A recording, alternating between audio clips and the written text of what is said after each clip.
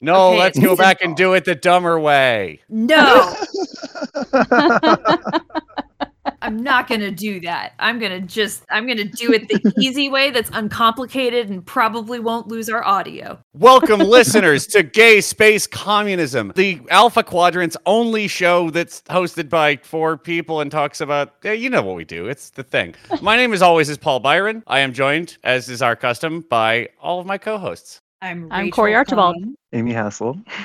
It's been a while since we've had all of us together, so we forgot what Gosh, order it we say has. our names in. That being said, it's an exciting time to be alive. We have been watching stuff because it's still horrible out in the world, and television is one of the only things that soothes that balm because it takes away my need to think. That's not true, but it isn't that bad. That being said, watching Trek, of course we have. I have been scoping out all the new shows. I am excited for exactly 2 of them. It's a real shame. The other ones just look like assholes in space, a genre I well enjoy, but think is represented by Firefly. And I mean, like, and then shows of its ilk, right? Like, I don't know that that's the same story that Trek is meant to tell. I'm talking about like Picard, which I really enjoy for its morality plays and let's slap around the old guy. But I mean, it's a bunch of misfits in a spaceship skirting the frontier. This is Star Wars. This is the other kind of space story where the sort of central authority is the bad guy. And then there's the kids one, which looks cool and it's going to be on Nickelodeon. It's got a cool bunch of aliens.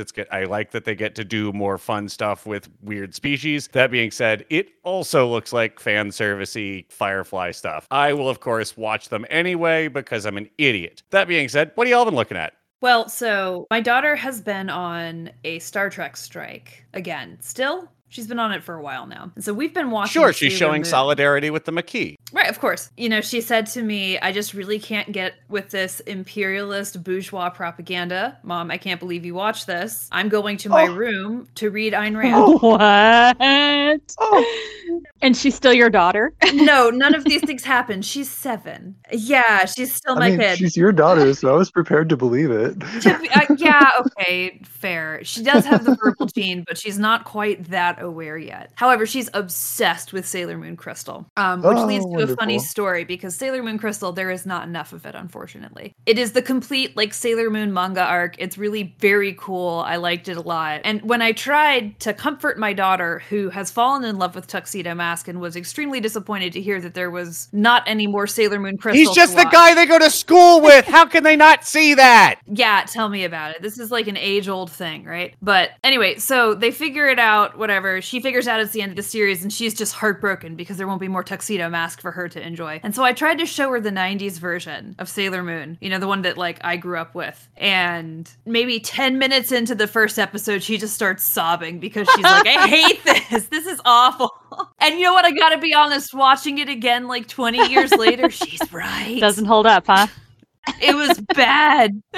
I just want to say what a sweet prank it would be were I your kid to become a Randian. That's just realizing now that that's an exciting opportunity that I'll have to cue your kid on in for like deeply ironic Randianism. Anyway, that won't happen. She won't listen to me. It is upsetting to follow back up with media you love though, because I also watched. Yeah, and you know, it was not particularly well animated. You know, I did watch that recently, though, and maybe this is another just I have poor taste thing, but I didn't think it was that bad. See also your opinion on Generations. Okay. You guys asked me to break the tie on Generations, and I'm ready to do that if we're going to have that discussion today. Yeah. Listen, I actually think Generations is fine. I do too, actually. I think, Paul, you're outnumbered. I think Paul's outvoted here. The positions are it sucks versus Exactly. It's not that bad. I mean, like, look. Yeah, I mean, Look. nobody's gonna argue it's like the greatest movie or even the best Star Trek movie, but Good villain, good plot, good space thing. The denouement is 3 old guys wrestling in the desert. What the fuck, Star Trek? I'm sorry. Please, let's go on. here I am so full of shit. I am reminded by this conversation that I recently watched the Star Trek reboot. Oh. You know, with like Zachary Quinto or whatever. Right. And you know what? Honestly, also fine. Yeah. Actually, we were It's kind fine. of talking about that before we started recording. It's not Trek in the traditional It's a script problem. It's entirely that they just shoved an action space movie. But the actors, but it is well cast. Like I think Zachary Quinto makes an excellent Spock. You know, I think it's fine. It's not my favorite, but Yeah. you know, then again, that fits in pretty much with all of the Trek movies that are just, you know, they're fine. They're fine. I noticed that they reused all of the assets for the Vulcan child education bubble farm in Discovery later. I was like, wow, they actually literally used the same CG setting for this. That's I hilarious. guess that's nice consistency. Well, I mean, Star Trek has massive consistency issues in terms of continuity of representation simply because it's 40 years of production, right? Like the new Enterprise that they're going to be doing running in Brave New World is going to look so much fucking better, but it will be evocative of the one, much like the Cage planet that they went to in Discovery, the sort of revisiting of some of the pre-TOS stuff. Right. Like, oh, okay, I can see you're doing actually a pretty good job of calling that forward, right? And okay, you've just given it more depth. Like the super colorful uniform versions, but the sweet Discovery cut of the cloth, but it's the bright yellow and the blue and the red. I don't know. There's a lot of fun to be had with in terms of just what they can and can't build and what you get to have. Which I mean, that's why it was fun to remake new ones. You got fucking sweet new CG now. It isn't just a foam carved out dome that you're put the kids in here. All right, Bubble is that farm. asbestos? Yeah, but it's safe. Child education bubble farm. Yeah, so I was gonna say I'm still laughing about the idea of a child education bubble farm. I'm sorry. Remember school? And looking at what they're selling schools right now. Well, yeah, get on. You wish for that sweet Vulcan bubble farm. No, I'm sorry. I'm old, so I actually don't really remember school. I'm sorry. Good for you, honestly. School is bad. As a former educator, I just want to tell our audience, do something worthwhile. Don't go into debt. God, that's brutal, but I feel you. Learn how to plumb. Yeah, learn a fucking trade. Learn a trade. From someone with 3 degrees, please just become a plumber. We're going to need it very badly when capitalism collapses in about 15 years. Anyway, Rachel, we're going to hear you out. Oh, yeah, so hear me out. If Star Trek is the West Wing for communists, within the Star Trek canon, are Vulcans Marxist-Leninist and Romulans Trotskyist? The beard from Mirror Universe says yes. But it's mostly just that know. Spock looks like Lenin. That doesn't actually count, so. Yeah, I don't know. This might just be one of those questions we leave open and the audience has to respond with later, but... Can you give us a little more here? What makes you say this? Well, when one is talking to hardline dialectical materialists, such as Marxist-Leninists, they have a tendency to say that it is a science, that it is a strictly logical, rational process, or I guess it's a scientific method or whatever. It's a left-wing facts don't care about your feelings kind of variety. Kind of, yeah. Well, kind and of. I mean, That of course, none of them mischaracterized actually it, know but- what that means, because none of them have ever done science. But they do think they're doing scientific method for history. That's Yeah. what they think they're doing. Well, and I mean, I'll speak up for the Yes. social sciences. They do have a They have to have method. That control is groups a and thing. shit. It's not... Yeah, it is the way Yeah. you get doing social sciences correctly is at least practice and process. However, yes, I agree. I Yes. agree. However, they're not actually doing science because they're not actually doing experiments, which is important because there's a difference. Because when you are constructing an experiment, you have to construct it very carefully and sort of hermetically to try and isolate specific variables. And they're not doing that, right? And so it is not a Arguably, you scientific can't method do that. by definition. It is a philosophy. Well, I think- it's a valid philosophy. Yeah. I think the problem is you have these lenses that you look at history through, right? And the idea that the problem is ever assuming that it's not a warped lens. The ML ideology is this is the unwarped lens to view history through, and it's no, you are also seeing through a Exactly, lens yeah. darkly. Every single thing is biased. Yeah, exactly. Anyway, we've been on this for a minute. I don't want to completely derail the pod. Right. Yeah, this is a really well-established railed pod. Yeah. Famously on task, gay space communism. We were going to wrap up our holodeck viewing lists. Amy, you've been very busy in general, so you haven't watched anything good? Well, I have not watched Trek recently. I've been taking a break from Trek to watch Initial D, which is a beautiful anime about a young trans masc person who's maybe, 6 months on T or something. They're trying to connect with their father, and their father's trying to connect with them through this racing cars, basically, drift racing. And Wow. yeah, it's just a wonderful narrative. Wow. That sounds Um, interesting. I'm Actually. convinced it's transcoded. It's not stated. Honestly, though, it wouldn't surprise me. It's not like trans people are not existing in Japan or whatever. Yeah, watch Initial D with Takumi as a trans mask teenager in your head, and it all fits. Like the way his dad acts around him and everything.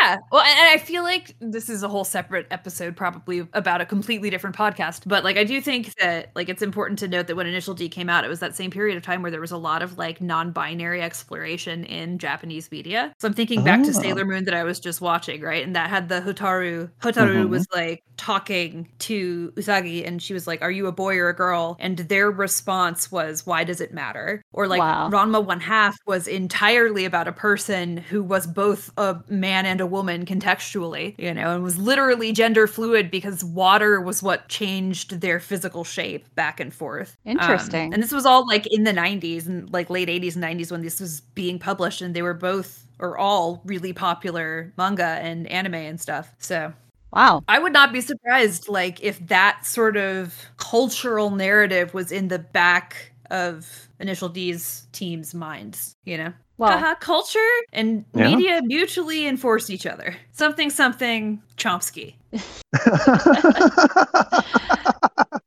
Here. Yeah, watch Initial D. Well, I am still working my way through my chronological viewing of Trek, although I am actually getting close to the end of that journey. I just recently finished Deep Space Nine, which is probably like the 10th or 11th time that I've watched Deep Space Nine all the way through. And every single time I get sad when it's over. And I'm just sad that there's no more Deep Space Nine to watch, even though I could literally immediately go back and start watching it again. So I'm also wrapping up Voyager right now. I'm in the last season of Voyager again. And after that, I'll have couple of movies, and then I'll finally get to start Lower Decks, which I'm excited about because I've not yet watched any Lower Decks. So that's coming up next in the order of operations. So fired up about that. Well, let me tell you, it is designed for almost exactly this purpose because there are jokes from every era, line, cut, through line, like the cat lady from TAS. That species is the doctor. She's Dr. Katz. Do you get it? Dr. Anyway. Katz. That's hilarious. I can't wait. Oh, yeah, no, it's real. I'm excited for you to get to that because it really is fun. Speaking of cats, okay, I have a story to tell you all. This is going to seem like a little bit of a tangent, but this is actually what was the kind of impetus for what we're going to talk about today. I had a thing happen to me recently, and I'm pretty mad about it, actually. Yeah, not really mad. I mean, I'm like, you know, I'm online person outrage mad, but not like literally like angry mad. No, I recently got banned from a Facebook group for cats. Well, for large animals. So you're posting dogs? No. Somebody created a Facebook group specifically to share large animals, and I posted a picture of one of my cats who is a husky boy, and they said that my cat was fat and that I was promoting chonky animal culture, and that chonky animal culture is animal abuse, and because I'm abusing my animal and I took exception to their description, they decided to ban me from that and another group that's associated. And I'm in like 50,000 cat groups on Facebook because I have a lot of cats, if you don't know that about me. I'm an animal rescuer. Stop you right there. Yeah. Can I see a picture of the cat? Yes, I will share. Can I see the picture? Can you share us the offending image? We will, of course, attempt to include this in either a tweet or the episode notes, but I would like to see that myself. But yeah, I'm going to take your word for it that you're probably not abusing the animal. No, it's important to note that even within cats, there are different body types. Thank you. I have a Burmese cat, and Burmese cats are chunky by nature because they're from freaking mountains. Thank you. And it's snowy. Thank you. They were bred to survive those conditions. Like, yeah, these things like exist. Exactly. And so we do have to like be very careful about her weight, but she just tends to the chonky side regardless. Right. And my favorite cats are Hemingways, which are huge mutant freaks, and they're great, but they're all enormous. So yeah, right. Or if you've ever seen like a Maine Coon. Yes. Well, obviously some are just like, some cats are just like larger skeletal structures, and so that's one thing. And then there's also like the cats that have a lot of hair and they look fluffy and it's mostly hair. And there's some chonkers out there. There are some chonkers, and you know what? That's okay. Just because a cat may be overweight doesn't mean that animal is being abused. And I'm so angry about this because I am an animal rescuer. I have a lot of cats. I have a lot of dogs. I have a lot of animals just in general. And I literally, guys, I spend more on the healthcare for my animals than I spend on my own healthcare. And I'm currently recovering from 2 surgeries. So, go ahead and miss me with the whole animal abuse That's thing. madness. Yeah, it is. Yeah, right. Also, we're gonna get all you listeners. We're gonna get pictures of all these kitties for you. You'll get to see them all, listeners. Yeah. I don't even think chonky is appropriate. I think we should be using the term thick king here. Well, Okay. anyway. I feel like that these are 2 separate categories of cat, but let's move forward. Hear me out on this. Will we be misgendering the cats? Do cats have gender? Don't care. Cut their gonads out. Fuck them. I'm not prepared to have that discussion today, but I'll tell you this, the whole experience, as dumb as it was, it hit me really bad on 2 levels. It was just a dumb Facebook thing, and I've got plenty of other cat groups on Facebook where I don't have to put up with that kind of bullshit. So fine, whatever, ban me. I don't give a fuck. But it did upset me. I don't have to stay here. I got 10 other cat Facebook groups I could be shit posting in. Meow. Sorry. Exactly. No, but Oh, no. it did upset me on 2 different levels. One, because of the accusation that I'm abusing my cat, that I literally, I move heaven and earth to care for my animals, and I help a lot of animals and help work with a lot of rescue groups. So there's that aspect of it. But it also hit me on a very personal level, because I myself am going through a very radical body transformation right now as we speak. I have for years. I have struggled with my weight. I have steadily gained weight over, the course of a number of years. And then several years ago, it reached a point where I had developed a really debilitating problem with my back. And the weight was making it so that I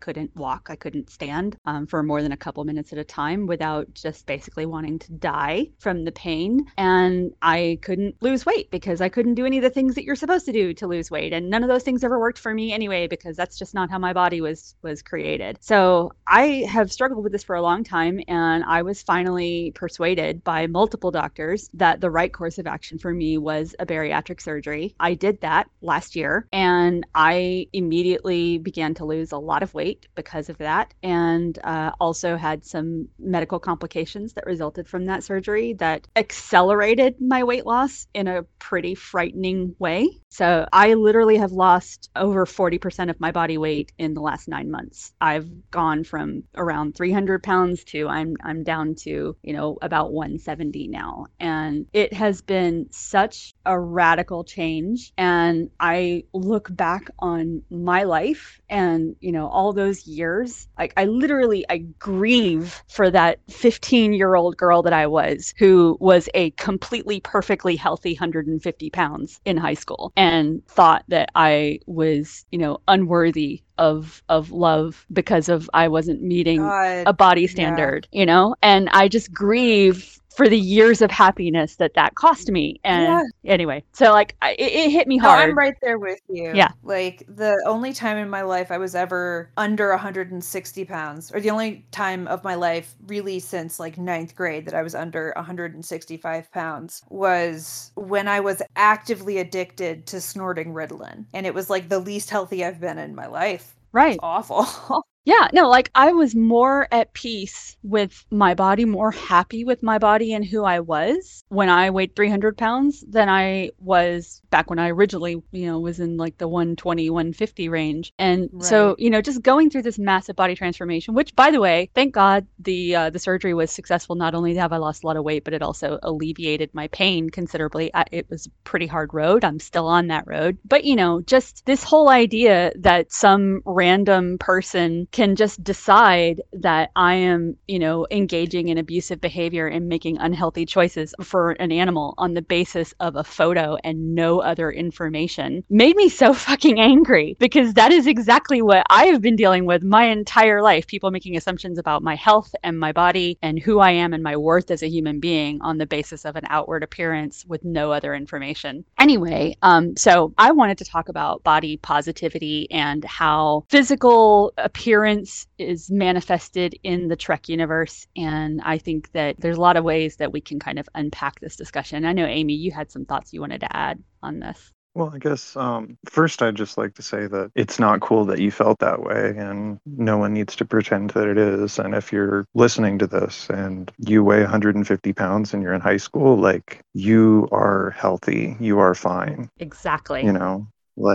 exercise, enjoy your body, enjoy your youth. You will Yes. keep it.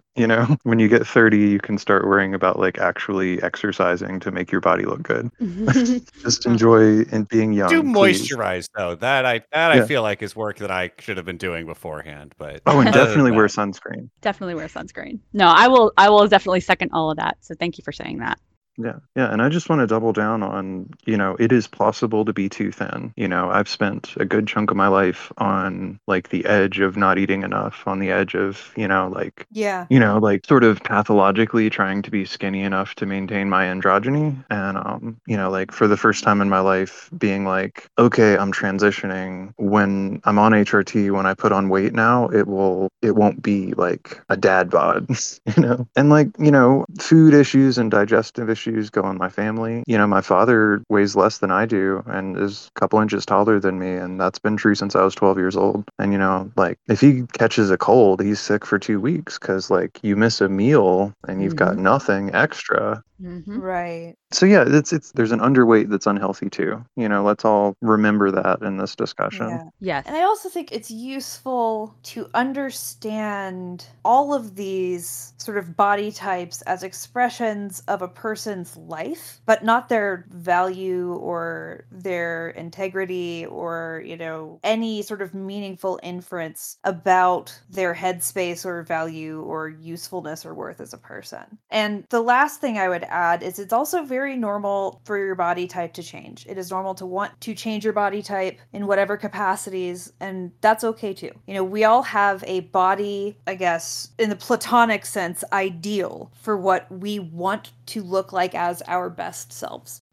And that looks different for everybody. And it is completely okay to modify your body in whatever ways you want to. And within sort of that realm, there is also an extent to which, that reasonable desire to modify your body can sort of overextend into illness, into like body dysmorphia or eating disorders or any other number of sort of physically manifest dysmorphic disorders. And, all of these things exist in relation to each other relative to degrees of normalcy and degrees of impact on your health. And at the end of the day, every single choice we make around these is valid. Yeah. Whatever healthy and happy looks like to you and your body, that is only up to you to decide. And everybody else's job is to just stay the fuck out of it because it's not their body. This is a discussion that is Here. kind of just recently really become very present in the Trek fandom. And that is because it's only been with Discovery that we've actually gotten a character who, by the casting of the character with Tilly, that someone who's not conventionally ultra thin, the Hollywood beauty standard. And it's the first time, there have been others. Well, like, let's talk about this. Like, I asked the question, like, why is nobody in Trek fat? There's a couple of exceptions, but and the immediate response is, For sure. in the 60s, normal looking dudes could be on television. right. So you have Scotty, and you have sort of a lot of like burly dudes that are like, yep, I'm wearing a jumpsuit and it's Robust. turned a wrench in the warp core. Yeah. Robust. What a wonderful term. That is that's like a Wayun 6 level diplomatic term for, needs 2 seats on the plane. I think robust is the perfect reflection of one of the things we're talking about here, which is a double standard for men and women. Right? Exactly. This idea that I can be robust if I'm a man, but I can only be fat if I'm a woman. Exactly. For sure. Exactly. People who've never had their ass kicked by a robust woman, I tell you what, right there. In the original series, yes, we had these, as we're saying, robust looking men, but the women were all running around in miniskirts, in whatever. And wayfish. And Yeah. like this very narrow ideal of what beauty was supposed to be. Yeah. 9 inches of vertical hair, like a woman should have. Yes, and while we're on hair, this is a perfect segue to something I wanted to point out that Discovery is doing, hair diversity as well. Yes. Like I am sincerely loving all of the natural hairstyles and textures I am seeing on the newer Star Treks. And this is actually even including in the movies. There were like women with a diversity of hair types and arrangements and dressings in the new movies. And I think they've really continued to be mindful of that as they have continued to cast extras and main cast members, which is something I sincerely appreciate. Well, I mean, as a punk rock idiot from my youth, Kayla Detmer from Discovery, that side shave in the far part. Oh yeah, I know that girl. Oh, yeah. I've tried to bump smokes off that God, lady. yes. She will not give you one. And I feel like that haircut is it de-stiffens the Star Trek sort of, oh well, we're all in the army, so we have a high and tight haircut, and everybody's wearing the regulation bun. Like no, yeah, the hair diversity is there. Like oh, how do you want to wear your hair? Right, you're from a culture. It has opinions. Like yeah, absolutely right, spot on. Well, and I guess we could even go back a little bit further because they did a lot of like hair diversity with the non-human characters. Well, yeah, but that's just a that's because But that's there's an something easy to be said, reach like, is for- that like fetishizing? I don't know. Is it fetishizing that like Troy was Beta Z and sort of intentionally exotic? I mean, I think there's only so many things you can do. Well, Crusher had a little bit of that treatment too. She had the Yeah, dreamy she's Farrah redhead. Fawcett hair. Yeah, exactly. Yeah. Big space curls. Yeah. Anyway, hair is another of the many things on your body that you are invited to modify as you see fit and also should not have to. Yes. So body types. So we moved to TNG. You've got some dad bods. You got your O'Briens, but not. But like and none you of them have are obvious- fat. Like none of them No. are really fat. Like why is that though? Is it because it's the future and we've figured out how to maintain everybody at a healthy weight, and how do we determine what is a healthy weight? Because people have different body types. We got people with bigger bones. We got, there's all kinds of different alien physiologies. Yeah, I think we can posit nutrition-based sort of body issues are going to be largely a thing of the past because you ostensibly have a replicator that can. I mean, the notwithstanding Troy scene where it tells her that ice cream is a not appropriate dietary addition, but it's like, can't you just make the ice cream out of any food components and like every meal can be perfectly attuned to my personage in theory, right? Like so, like if given that level of attention to production in that scale, let's say, yeah, all right, you've cut out all of the Cheetos, but all the Cheetos are good for you now, or something, right? Well, like we've taken out sort of food quality problems from this. But we like, don't entirely, because remember there was that episode in TNG where like Troy is having a bad day and she wants to have a talk about Sunday, and the computer literally scolds her and tells her that her request doesn't meet the nutritional standards. yeah, no, that is I was trying to reference back to that and like figure out like why would it can't you just make that out of vegetable pile protein and just shape it? For me, you're a molecular. Or alternatively, hear me out on this. Okay. What if we could have all of the treats we wanted on the holodeck? Holo treats, right?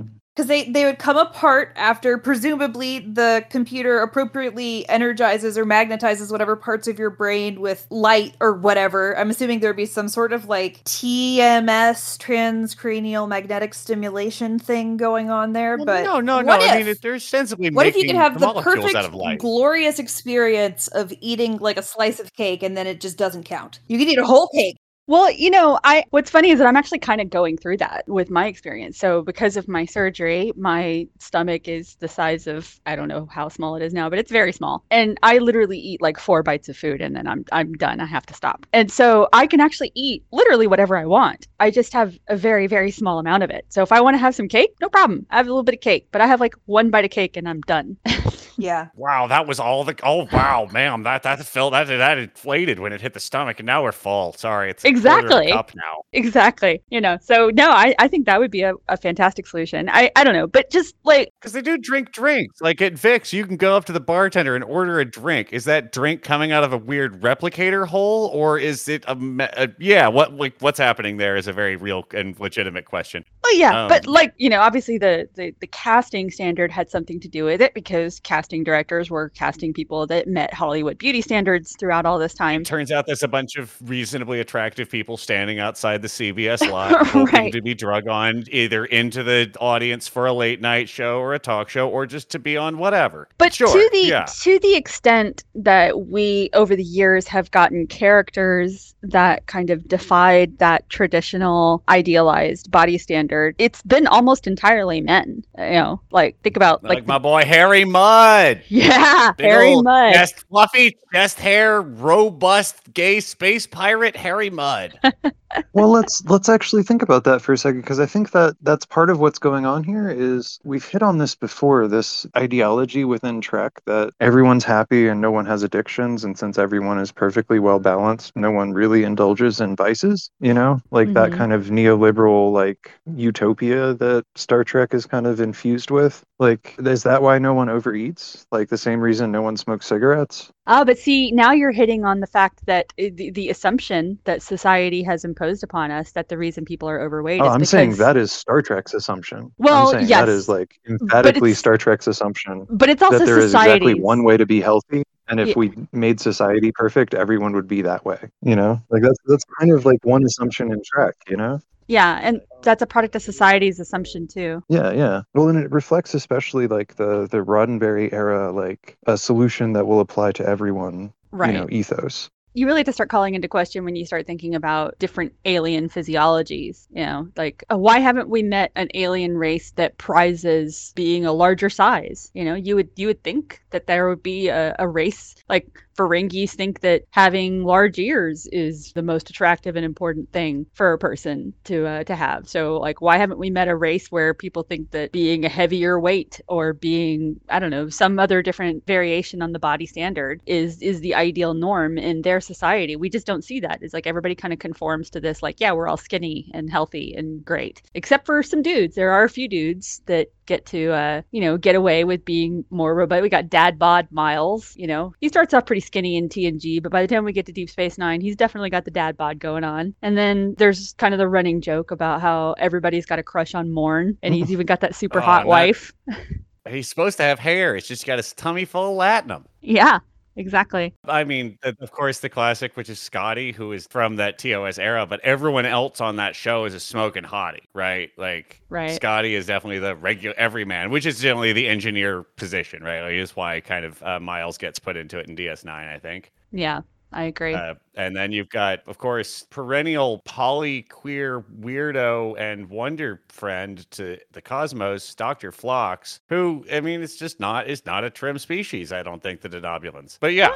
His wife kind of is. Okay, that's right. No, that's right. I forgot. Well, I always got the impression that there was like some extra limbs or organs happening under all that clothing. Like, it wasn't just robustness, Yeah, they layer and drape him well. Well, and speaking of that, then like why don't the Trills have a larger body cavity? I mean, they got to have space for a whole we thing. have already been down the why can I not put a cat inside my abdomen question, and I got roundly shut down. So I don't feel like it's fair to get to bring it back now.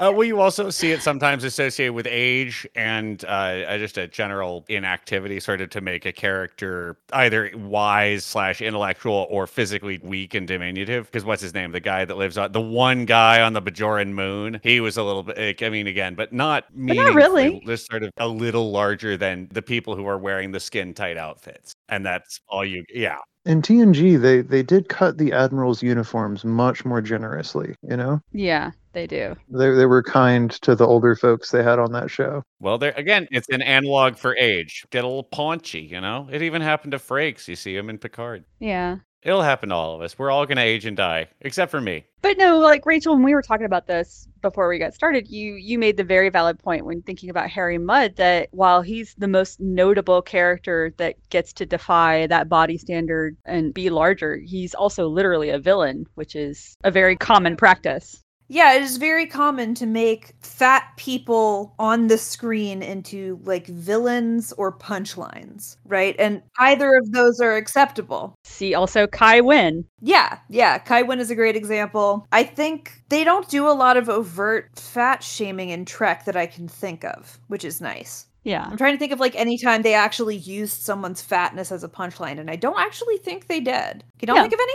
No, I can't think of any examples. I believe they use body other ways. Like the most body shamey thing that happens, it feels like to me in Star Trek, is the Vulcans thinking we smell bad, which I think is probably fair. There's that, and also people making fun of their ears. Yeah. Like people making fun of Vulcans' ears. There's definitely like But again, those are mostly a sort of more xenophobia and cultural Yes. analogs than they are necessarily body shaming per se. Which is But a I weird. do think, and I think this is worth bringing up, when we talk about body shaming, it's impossible to talk about body shaming in the West, and really, arguably, globally, without talking about like settler colonialism and white supremacy. Yes. And I think it's important, when we talk about Not in like my Star shaming Trek. Vulcans for their ears being a racist thing, like only recently were big butts cool. Yeah. For a long time, those physical bodily markers of being basically non-Anglo-Saxon were all shamed.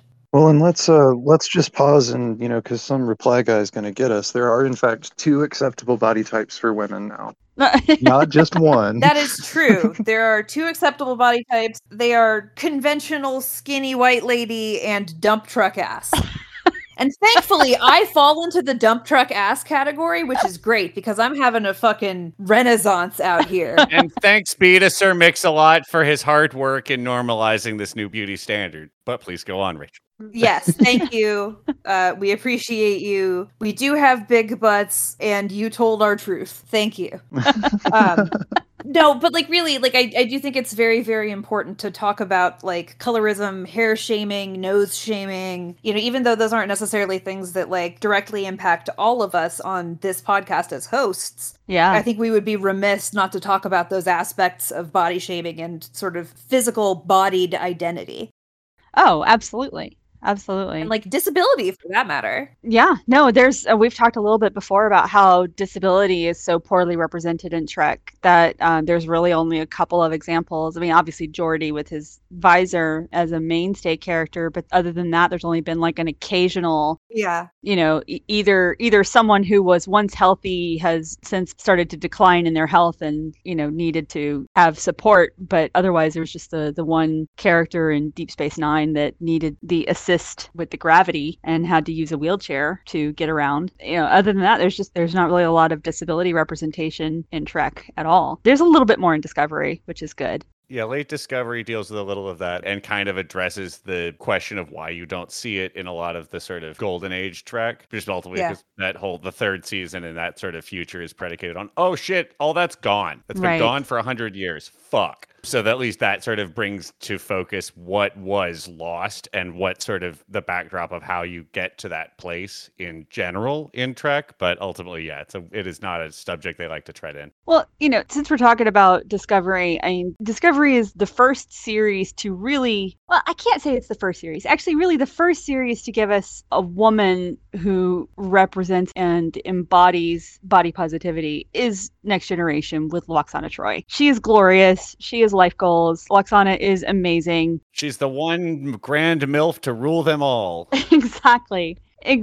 And she's was in the era that she was filming Next Generation. I mean, she was a perfectly healthy and gorgeous woman, but she was not, rail thin wayfish. She was more of an average body type, and she relished in her body. I mean, I love the whole storyline about Betazoid weddings being everybody has to get married in the nude, and she just shows up without any clothes on. She's like, yeah, here I am, deal with it. I love her.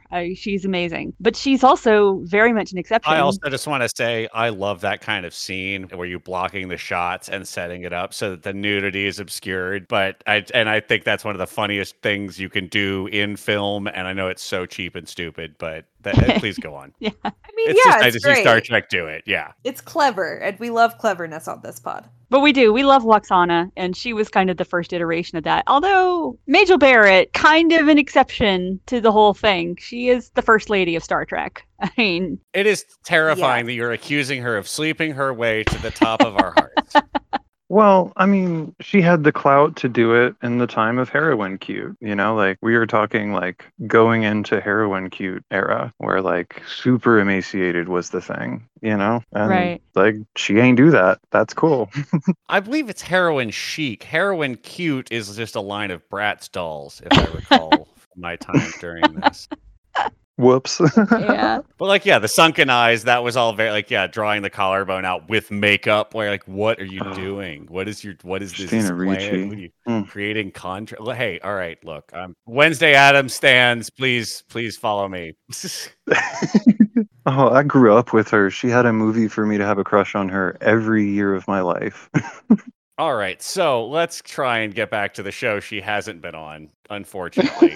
Yeah, Star because we Trek. lost her. Yeah, which is no, but, like, Discovery. Luxana is kind of, she's kind of cruises in as a legacy product on Star Trek, which good. I mean, right, like it is paying homage to the history of the show and giving her a cool, fun character to play. Tilly, though, Also, Tilly is like, ageism is a real thing in the movie industry, It and is. it is good Yes. that they continued to book older women for roles. Yes. Yeah. Yes, exactly. absolutely. Like, so for example, the wonderful actress who played Dr. Pulaski, who was also in the original series and was a smoking hot babe, and I think actually also very beautiful in the way that she appeared in Next Generation, even though that hair Absolutely, Style. she's gorgeous. That hairstyle is a bit of a push, but I understand. It right. happens. No, I like it. I like that it's butch. It's the 90s. It's short. I like that. It can still look good and be butch. Yeah. Yeah, she's like a soft. I don't butch. think that does it, is what I'm saying. Anyway, Uh, yes. I'm a Pulaski fan. I have to I'm a say. Pulaski I fan have to too. say. The hairstylist did her dirty. That's all. Her lipstick though was always on point every time. I'm just gonna Yeah, say no, that. she's hitting on Worf while being rude to Data. Yeah. She's plus and minus. She's good though. But no, they do. Well, they set up sort of matriarchs and sort of people in positions of authority and power, like ambassadors and admirals and shit, that do keep coming in, women of this sort of age that are outside of the general casting band. Which Right. Is, as you said, very cool. Oh my God, do we have Best to efforts. blame Star Trek for inventing Girl Boss? Ouch. How dare you? Is this a sin of Trek? I don't know. Janeway loves that coffee. She loves being up early, drinking Janeway coffee, really is a girl boss, though. I hate it. having one-on-one meetings with her I hate that with her it's true, staff. But it's true. Let's do a round table. No bad ideas. So sorry everyone. Star Trek invented Girl Boss. You heard it here first. God damn it. Well, you know what? That's Rachel. Consider that payback for making us realize that Star Trek is the West Wing for Yeah. communists. Yeah, I deserve this. This may not be a basketball program, but we sure do get the dunks in from time to time. All right. Also, you want to hear a cool random aside? No, this is a very focused Star Trek podcast. Yes. So This is turns actually out, gay space shit on Star Trek cast. Look, if you can't hate what you love, you don't So love the it. first thing I did when I was looking at Pulaski, because I wanted to look at Pulaski's hair to get like a reference to it, right? Like what's going on here? And it's basically just a white lady Jerry curl. But the first thing I typed in was just the name Pulaski, thinking that it would maybe come up. And it turns out there's such a thing called a Pulaski tool, which is, for lack of a better word, like a axe on one side and then a crowbar on the other side. So if you ever wanted to like know this random thing that I just found out, turns out it's Okay. a tool. Yeah. It's a firefighter's axe. Yeah, it's an It adds both on one digs end. and yeah. chops, y'all. Yeah, that's for Yeah. wildfires mostly. This is cool. Yeah, it's a neat thing. So I was hoping it was going to be like some kind of space speculum, but Oh no. no, it's not. It's definitely not. This is from the 1800s. No, but so okay, let's get back to Discovery for a second because Luxana, she's an exception. We all love her. She's beloved, and she was able to carry it for a lot of different reasons, and it was glorious, and we loved it. But it wasn't until we got to Discovery that we actually got a woman on the screen who was outside of the strictly idealized Hollywood body type that has a lot of male Trek fans very upset because she is not sufficiently skinny. And that's when we started getting all the dunks on Tilly. And I love her. We refer to these Star Trek fans as assholes. Or also colloquially. neckbeards is another good one. Yes, neckbeard exactly. Yes. No, but Tilly is glorious. I love her so much. Like, I love that she is insecure in a lot of different ways, but she's not insecure about herself and her physical appearance. She's insecure about her capabilities in the beginning, and she certainly grows into that. She's insecure about some of her behavior, like the way she tends to ramble and feels overwhelming when she's trying to make friends. But, there's never a point where we see her like wrestling with whether or not she needs to drop a few kilos. I love her. I love her so much, and all the haters can jump off a cliff because she is wonderful. Importantly, she's depicted as like being in shape, like Yeah. doing the physical training with everybody else, and like And kicking ass at it. yeah, she's depicted as being like healthy, successful, and thriving at that body type, Yeah. at that weight, which is like really cool. Allow me to offer, if you would indulge me, she is healthy, robust, and thickalicious. She is.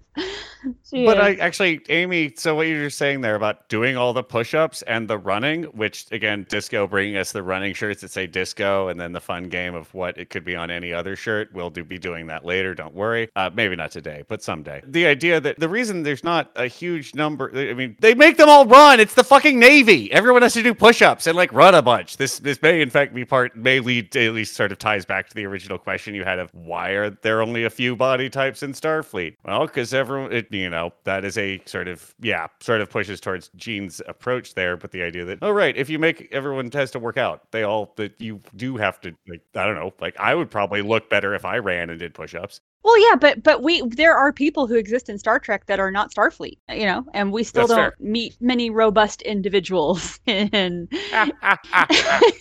in the Star Trek universe. You got your Jason Alexander in the think tank, but that's mostly just because it was fun to have him on the thing, because everyone else in that episode Right. doesn't have any real lines. They just beep. There's a Yeah. couple of Klingon throwaway characters here and there that are a little more on the chunky side, but they're big barrel-chested warriors. Like, what are you gonna do? And it's always men, always men. Yeah, no, but it's definitely but Tilly's cut. Tilly's doing the work. She's glorious. Can we also just take a moment to pull over and talk about how ridiculously hot Mirror Tilly is? Yes. Oh my God. Her hair. I was just love about it. to talk about the sweet armor cut that she has. That's like, oh, sweet. So they can build actual uniforms for anyone. So that isn't the question. It isn't a question of just, we only have these outfits, so I guess we can only hire people that are this big. Exactly. No, she's smoking hot. Like the captain's armor, the gold cutting across the angle there, beautiful. Wow. And she's so good at that. She's so good at Yes. the actress Mary Wiseman is. I hope that she has a wonderful and glorious career doing Star Trek, but I hope that I get to see her in other things later. Yeah. I will say that because I know that is a risk of being in Star Trek is that but I mean, on the hand, you get to go to conventions and make a living for the rest of your life being a convention sign and shit. It seems fine, but I would like to see her in other stuff. That's all. Yeah, I think she will do well in other. I mean, I think she's been in other stuff, but that being said, I'm a big fan. We all are. Yes, and I think the fact that she's going to have the resume she does and the portfolio she does, having worked on Star Trek in these roles, really getting opportunities to show range in terms of her character acting and her ability to flip it on its head and be a different character in the same body and to sort of really, execute well on her craft because they're giving her chances to do that instead of just sort of typecasting her is going to serve her really well. So it would be nice. Yeah, I wonder if this new generation of Trek actors are gonna not be pigeonholed so much because of the prestige nature of what they were taking part in, Well, Shaniqua Martin Green came out, quit Walking Dead right before it was cool to not be on Walking Dead anymore, and then came to do this, which was very funny. Yeah, that being said, I think Disco is still getting it wrong in terms of representation in as much as it's still kind of like a Captain Planet racial checklist. It's like, okay, we've got the black woman, we've got an Asian woman, we've got the fat woman, and it's like, wait a minute.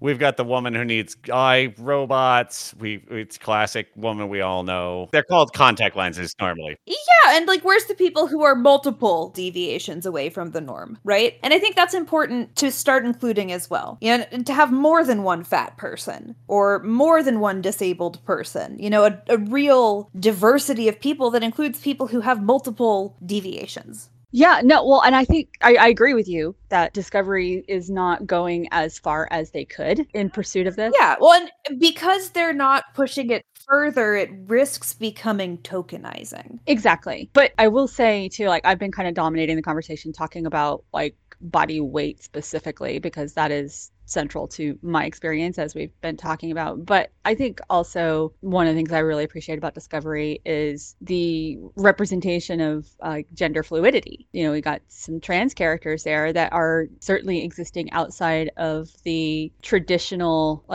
binary beauty standards, and they're both perfectly attractive people. They're statistically hotties. Those people are not like that's not an out of step casting decision. I feel like I don't know. Like having watched a lot of cyberpunk kind of stuff. No, yeah, that slick back haircuts and put them in like a leather jacket. We'll see more of that. Yeah. I'm sorry. I think of them as traditionally attractive, but they're nice. They also aren't really addressing like binary transness. Like that's another thing I would like to see them push. It's like I would just like to see a trans woman character, you know? Right. I want to see a trans woman character that like didn't have time to shave. You know? Exactly. I want to see that particular, like not just like I guess I'll bring this up in honor of non-binary day yesterday, day of recording anyway. Like, see if you can do the math, listeners. Yeah, these folks are still acceptably androgynous. Yeah. Yes, and I think that is still kind of trans misogynistic, right? Because I'm Thank thinking you, like thank the you. characters they have that are non-binary are both people who I expect would have been assigned female at birth, who then transition towards the masculine, right? And this is not always the case for non-binary people. This is not always the case for AFAB non-binary people. But I think there is a certain safeness in terms of presentation, in terms of people's acceptance of people who are AFAB and transitioned to sort of a masculine neutral. Because it's just sort of the next step beyond tomboy, which was already okay. And I think we still have a lot of room to grow there, like culturally and in terms of our media representation. And I think that's important.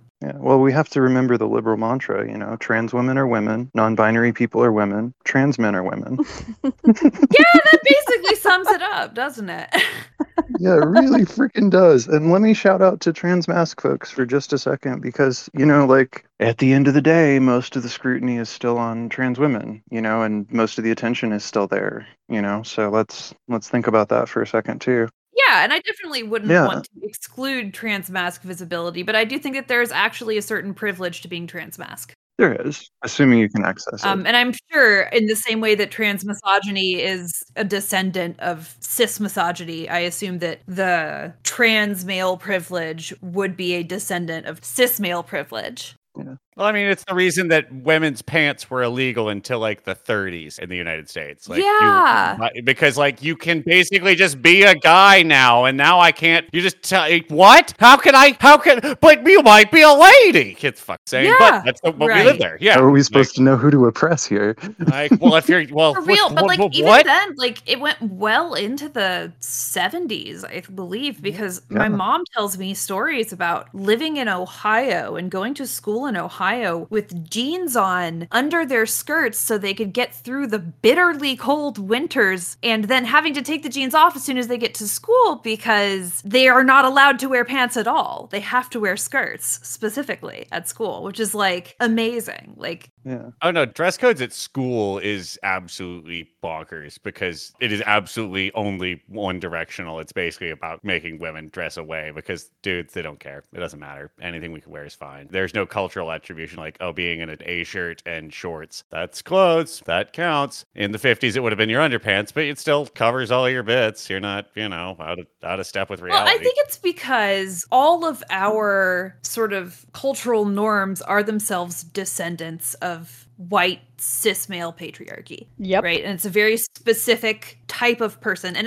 it's not even white in the sort of modern sense, but specifically white Anglo-Saxon Protestants, right? Like WASPs are the foundation of American culture, which is exactly why it's so terrible. God, we got to bring back slagging off WASPs. Yeah, the only thing colder than a New England winter is New England people, and they run everything. So that's what's going on there. And it's bad. And one of the things that they love to do is sort of rigidly categorize things that are sort of allowed. And so they don't really allow for any creativity in that expression because anything that rouses them at all in the least or surprises them is evil and like devilish or whatever. And, they have to shut down all joy because joy is anti-God. Well, let's call it what it is for just a second. If I can exercise my personal creativity in my dress or my appearance or the way I act, then I can't just buy the most expensive thing and be the best. Right. Well, and I think that, that conformity, again, it's about one very narrow group of people's comfort. And I've noticed in my life that once we sort of leave that culture, people become much more accepting of other people's bodies in a lot of different ways. My personal sort of introduction into the body modification community was getting piercings and,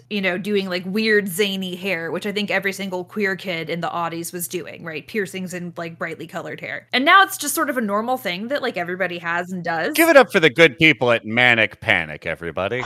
Yes, Godspeed. If you were broke, you did it with Kool-Aid. And you figured out how to make it happen regardless. It was just built into our culture, especially queer culture, was like looking queer on purpose, and sort of rejecting those norms. But I think body modification can also be so much more than just decorating your body, right? It can be changing your hair color or texture. It can be modifying where you do and do not have hair on your body with shaving and waxing. It can be deliberately shaping the hair you have in different like styles or beard arrangements. Like I would say anything really that you change about the matter of your body is itself a type of modification and valid. Oh, yeah. I mean, the surgery that I had was a body modification. And that's actually one of the reasons why it took me a long time to decide to go through with it. Because although it was very clearly like medically justified, I had to come to peace with the fact that I was going to make a major, permanent, irreversible modification to my body. And I'm glad that I did it. I'm extremely glad that I did it. I'm healthier for it. But it was a huge decision and not one that I made lightly. Absolutely. Yeah, and I'll throw HRT on that pile of things that are body modification and valid. And I resonate with not everything about HRT is reversible, and it is a body modification. And I feel like I struggled against the natural fallacy for so long before I decided to transition hormonally. See, I'm still waiting on the Star Trek future because the exact reason I have not hormonally transitioned is because I don't want to give up permanently the femme features I have. I want to be able to just go back and forth, I want to have like a press-on dick or something. Like a detachable penis. Yeah, like just print out of the holodeck. But like I want to feel it. I want to actually have it. I just don't want my face to masculinize. I don't want like to lose my singing voice. Like there are other aspects of my body I want to keep. So I don't know. Fortunately for me, my body is entirely perfect, so I don't have any of these issues. That's not true. I have so many problems. But Rachel, that is an insight into the trans experience. Like, if you think about those things and you have none of those regrets, or those regrets are so small compared to what you're gaining, then you're probably trans. You know, and it doesn't matter like how masculine you feel, speaking to my fellow trans women, or how feminine you feel if you're a trans masc. It doesn't matter any of that. What matters is like, can you really think of anything you're giving up that matters to you? And if you can't, hop on down to Planned Parenthood. Right. Well, and I mean, that's the difficulty we have with our modern technology and with biological gender as such, right? Is we sort of have this on-off switch kind of sort of in the forms of estrogen and testosterone, right? And if you have enough testosterone, it makes these changes to your body that are permanent. It fundamentally changes structures of your body. With estrogen, and testosterone, both, they control like where and how you put on fat versus muscle. Like these are like significant things to change about yourself. And once you put on fat in a space on your body, which we can kind of bring this back around to the body positivity that we were sort of initially talking about in the sort of very conventional fat phobic sense. When you put fat on your body, the cells themselves get bigger and then divide, and then you just permanently have more fat cells there. Mm-hmm. So if you are to transition by transitioning as trans feminine, you will always have that extra fat in those places for the rest of forever. And I'm saying this right. Well, and I'm saying this, which is great for trans women, but for me, on a more sort of non-binary scale, when I got pregnant, it fundamentally changed where my fat went for a while. Like my hormones were crazy, especially right after having a baby. And it was the least at home I have ever felt in my body, ever. A lot of people feel that way after they evict someone out of their house. Yeah, Rachel, at some point you're just going to need to start calling it gender dysphoria dysphoria, and Yeah, that's and cool. like it's fine. Like I identify as a trans person. I identify as a trans person who is good. not going to transition because I have dysmorphia and that technology does not exist to give me the body I actually want. So I'm going to err on the side of not getting harassed. And that's the like sort of decision tree. Let's pause the pod ship for a second there and like just emphasize to all our listeners that that is also valid. Like Yes. there Yeah, are plenty of trans exactly. people that are non-binary. There are plenty of trans people that are not doing a physical transition or even a Yeah. social transition. Like you still know who you are, and you are still my freaking ally. You know, I'm Yes. still marching with you. The most sort of accurate descriptor I've found for myself is just agender, honestly. Like, I just think gender is stupid and I want it as far away from me as possible. And I think of woman as a thing that happens to me on a regular basis. And the rest of the time, I would rather just ignore it and not think about it. Yeah. Well, I don't want to. This isn't supposed to be a free therapy session, so I don't want to get too much into telling you what to do.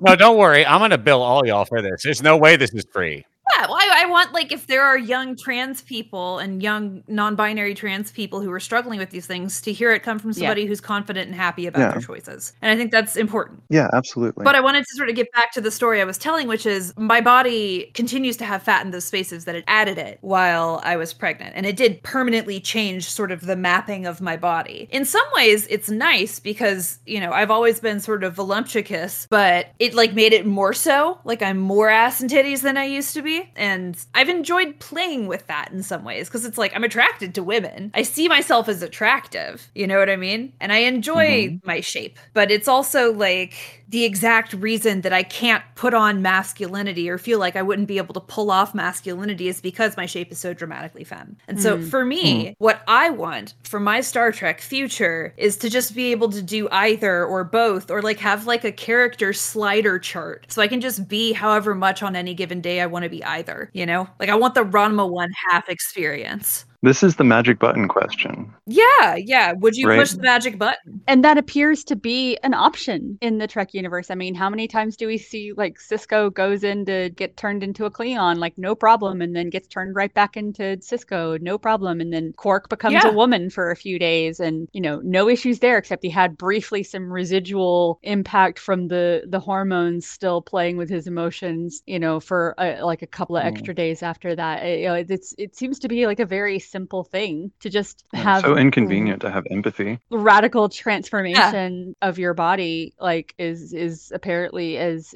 easy as getting a hypo spray almost with like, so sign me up for that because I certainly, you know, would love to be able to have those options. Yeah, and if you're struggling with this kind of stuff, you know, speaking to the audience again, if there's a magic button that would swap your gender with no consequences, would you hit it no times? Would you hit it once? Or would you hit it twice a day? Those are all like valid answers. Paul just shared in the chat, the perfect body doesn't exist and it's just two balls of light. Those are Organians. They are beings of pure thought and energy. They're native to the planet Organia, and they really almost fucked up the Enterprise NX. That being said, have really started to lean into further into my body negativity as part of this conversation, and I'm hoping to be a cloud of gas or tiny metallic robots or just pure light and form. What about an ugly bag of mostly water? As I'm already doing that. I'm a shitty chimp robot with dolphin software cooked in. It's fine, but for those who have never met Paul, to be clear, I've met Paul in person. He cute. Oh yeah. I'm fine. Yeah. But again, bodies, they're gross, they're full of holes, they all goopy. And ball light, baby. Give me that gas cloud lifestyle. Well, I will say this. I don't really care what Paul looks like because he makes me laugh. Oh, you know what they say? Wait, everybody loves a gas cloud with a sense of humor. Oh, so that's a pretty good rundown. I mean, we've spent a good amount of time laughing it up and being very supportive of each other and everyone else and all of your bodies. That being said, it is always a time at the end where we play a little game. And there are a couple of options we were kicking around, but since I've taken the rudder, we're going to be doing the one I thought of, which is, do you think the most disgusting bodily hygiene issue faced by any species in the Federation? Oh. So like the thing, like pick your species and then pick the thing that's the grossest that they have to do. I will lead because I assume it's Klingons.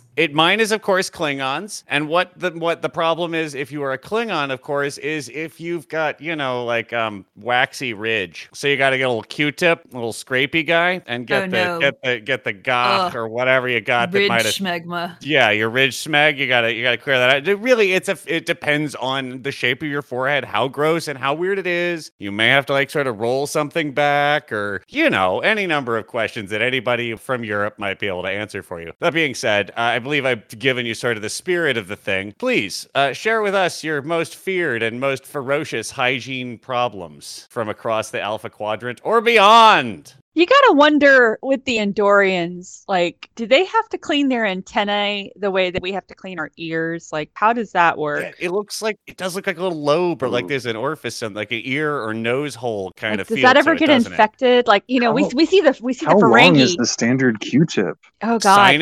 What's the sinus infection look like on Andoria? Are they all like puffy and like goop and like floppy and shit? Or like we see that the kind of ear problems that Ferengi have. Like, you remember that episode where Quark, is screaming on the bed in sickbay, and then Julian pulls like a big spiky piece of whatever out of his ear. Like, awful. Yeah, it's just awful. You gotta get that serious ear candle. That's right. If you give yourself too much Umox, that's what happens. Oh no. It makes your ears hairy. I gotta say, for me, I'm thinking it's gotta be the Benzites, the blue characters that have to wear that breathing apparatus. They got the like little multi-facial fold thing going on. That seems like that would be kind of tough to keep clean, and like a jowl. Yeah. Oh, Corey, that's exactly what I was gonna say. Oh. Oh, that like. Well, there's our winner. Bronchial action.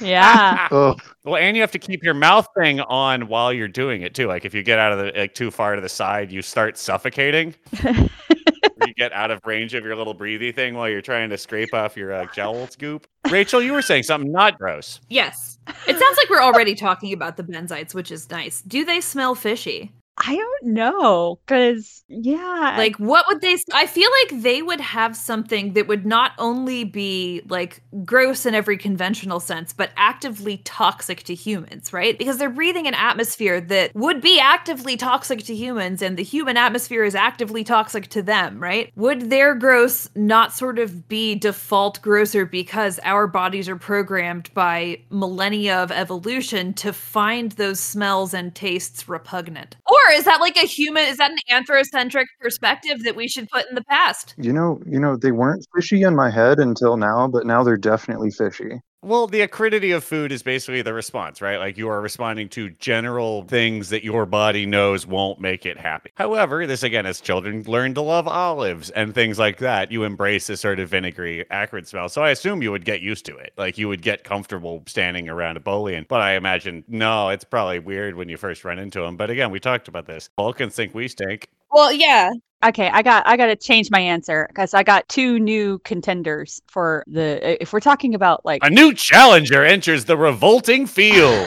Okay, so two things come to mind. First of all, the Breen. Okay, they never take off those helmets. Like, what's going on underneath those helmets? I don't know. Oh, the Breen are canonically 4 species that formed an alliance, and the helmets are an accommodation. Some of them do not have the snout that would be pushing forward in that sort of Princess Leia in Return of the Jedi way. But then there are ones that do have a snoot, but the helmets all being the same gives them a unity of appearance. I'm just saying, after a year and a half of having to wear a face mask everywhere I go and feeling like how, like, walking around, and especially in summer heat, when you're sweaty and feeling gross, how... Oh, there's like spit on the inside of it. Oh, yeah. Assuming like in your little goggles. Now imagine that, but you're in like a full body suit like all the time. I'm so fucking itchy. Their skin must come off when they take it off. Like their whole skin just sloughs off with the uniform. They got to have some kind of fungal infection going on. It's got to be awful. But another contender. I don't like this game anymore. I got another contender. All right. The Founders. Because when they're in their liquid state, they're sloozing around on the floor, picking up all kinds of dirt and germs. Well, there could just be anything in there. So,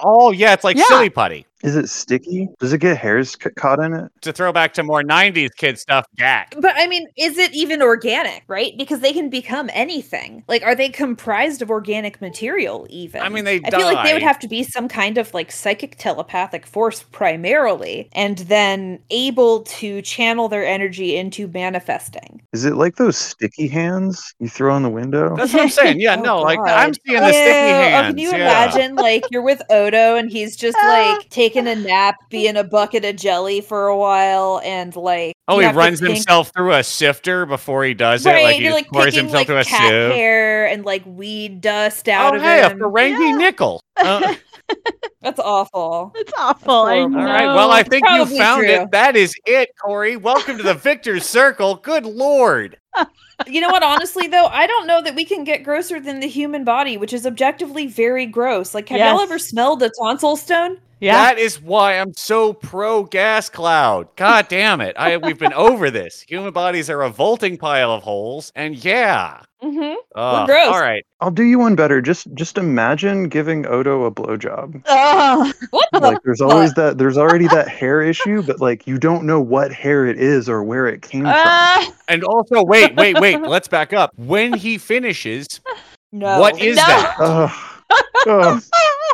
Is that, do you have him in, is that, Anyway, this has been Gay Space Communism, a product of the Not Safe for Wonks Media Empire. Apparently not safe for anything, Media Empire. This has been our body positivity episode where we have made you feel very bad about the idea about having a body. But we think you should do well with yours and enjoy it as much as you can. Rachel, take us home. What do we got for plugs? Say the thing. You know that you're better at that. Well, listen, if you are stuck with a smelly, stinky, awful body, at least you should be able to change it to look the way you want it to, aesthetically speaking, or perhaps even become odorless in the future. Paul, I do root for you to someday have your incorporeal, gaseous body that you so desire. Oh, it's going to be such a sweet shade of purple. Oh, I'm going to be so sad. Hell yeah. In the meantime, thank you for flapping your meat pieces with us on the pod. Not how we call it. That's part of the thing. Meat pieces.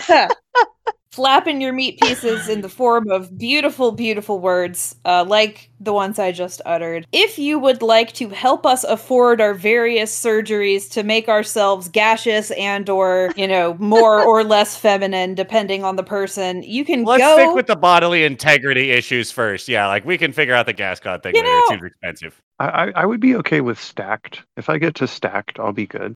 Yeah. Anyway, if you want to support all of our transitions, including Paul's transition to gaseous form, you can go to patreon.com/notsafe. That is a Patreon for Not Safe Network, of which we are a member. It is a group of leftist podcasts. We all sort of boost and support each other. It is a really awesome network full of really, really cool shows. We have our flagship, Not Safe for Wonks, which we just mentioned here briefly. Not Safe for Anywhere if you're in the side projects. We also have Hot Girl Agenda. We have Sentai Truther Club, which is kind of like this show, except it's about Power Rangers and so many other fun, cool things. We have Kenzo Shibata's Meet the Left. And of course, we have this show, which is wonderful. I really wish Meet the Left was a grilling show. Meet the Left isn't a grilling show, is it?